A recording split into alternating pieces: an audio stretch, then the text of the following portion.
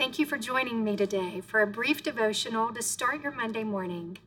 May your heart be strengthened by the truths you will hear.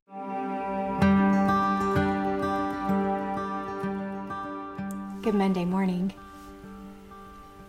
Well, we find one of the most beautiful stories in Scripture to me in Genesis 18. Now that Abraham's name has been changed, Sarah's has too. She's no longer Sarai, she's now Sarah, a mother of many nations, as God has called her. And we find Abraham sitting outside the door of his tent, Scripture says, in the heat of the day. And the Lord appeared to him by the oaks of the Mamre. I just want to pause here and say just one piece about this. Sometimes encountering the Lord is not convenient. Sometimes it requires something of us. This was the heat of the day, but Moses was exactly where he needed to be to encounter God. Don't be afraid of things that feel like sacrifice. God can meet you in the middle of that sacrifice. And that's what he did. He met Abraham this day, and he asks Abraham, he says this in verse 9, "Where is Sarah, your wife?" Now remember, we learned this back in Genesis 3. God doesn't ask questions because he doesn't know answers. God asks questions because he's kind of digging up into our own stuff. And Abraham said, "She's just in the tent." And God knew that. He knew she was in the tent. And Sarah was listening at the door. He said, "I will surely return to you about this time next year, and Sarah, your wife, will have a son." And can't you see her just kind of peeking around the edge of that tent with her little nosy self out there trying to see what's going on with these strangers that have arrived in her home? And it said, "Now Abram and Sarah were old. They were advanced in years.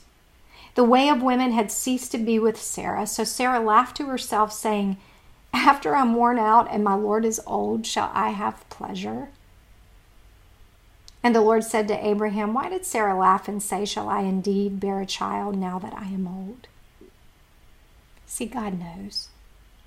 He knew where Sarah was. He knew what was in her heart. And he came to speak to their greatest place of desire and need. Because remember, he had made a promise. He reiterated that promise on 4 different occasions. And now he's speaking to it in a very powerful way. And he does it this way by asking a question. Is anything too hard for God? Basically what he was saying is, are you going to dare to believe me? It had been 24 years up to this point from the first promise to now. That's a long time to wait for the promise of God. Many of us, we've given up after year 1 or year 2, or we would have given up after year 5 or maybe year 10 or surely year 15, but 24?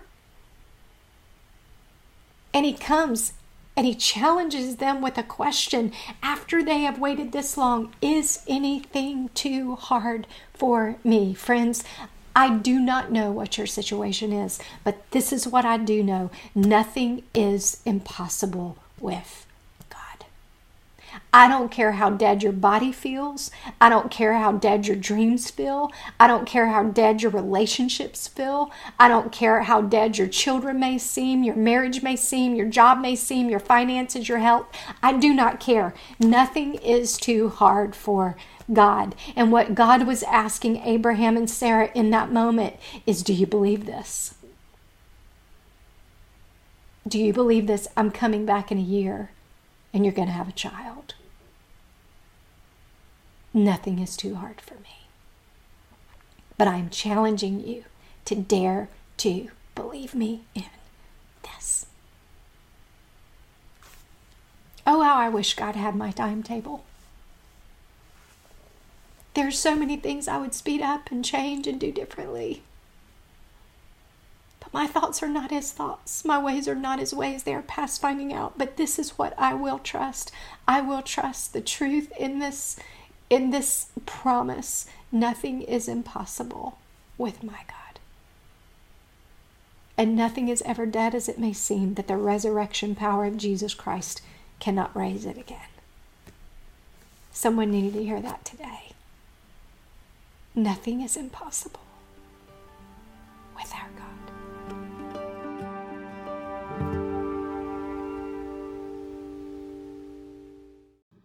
If your heart was encouraged today, please know we have many other resources.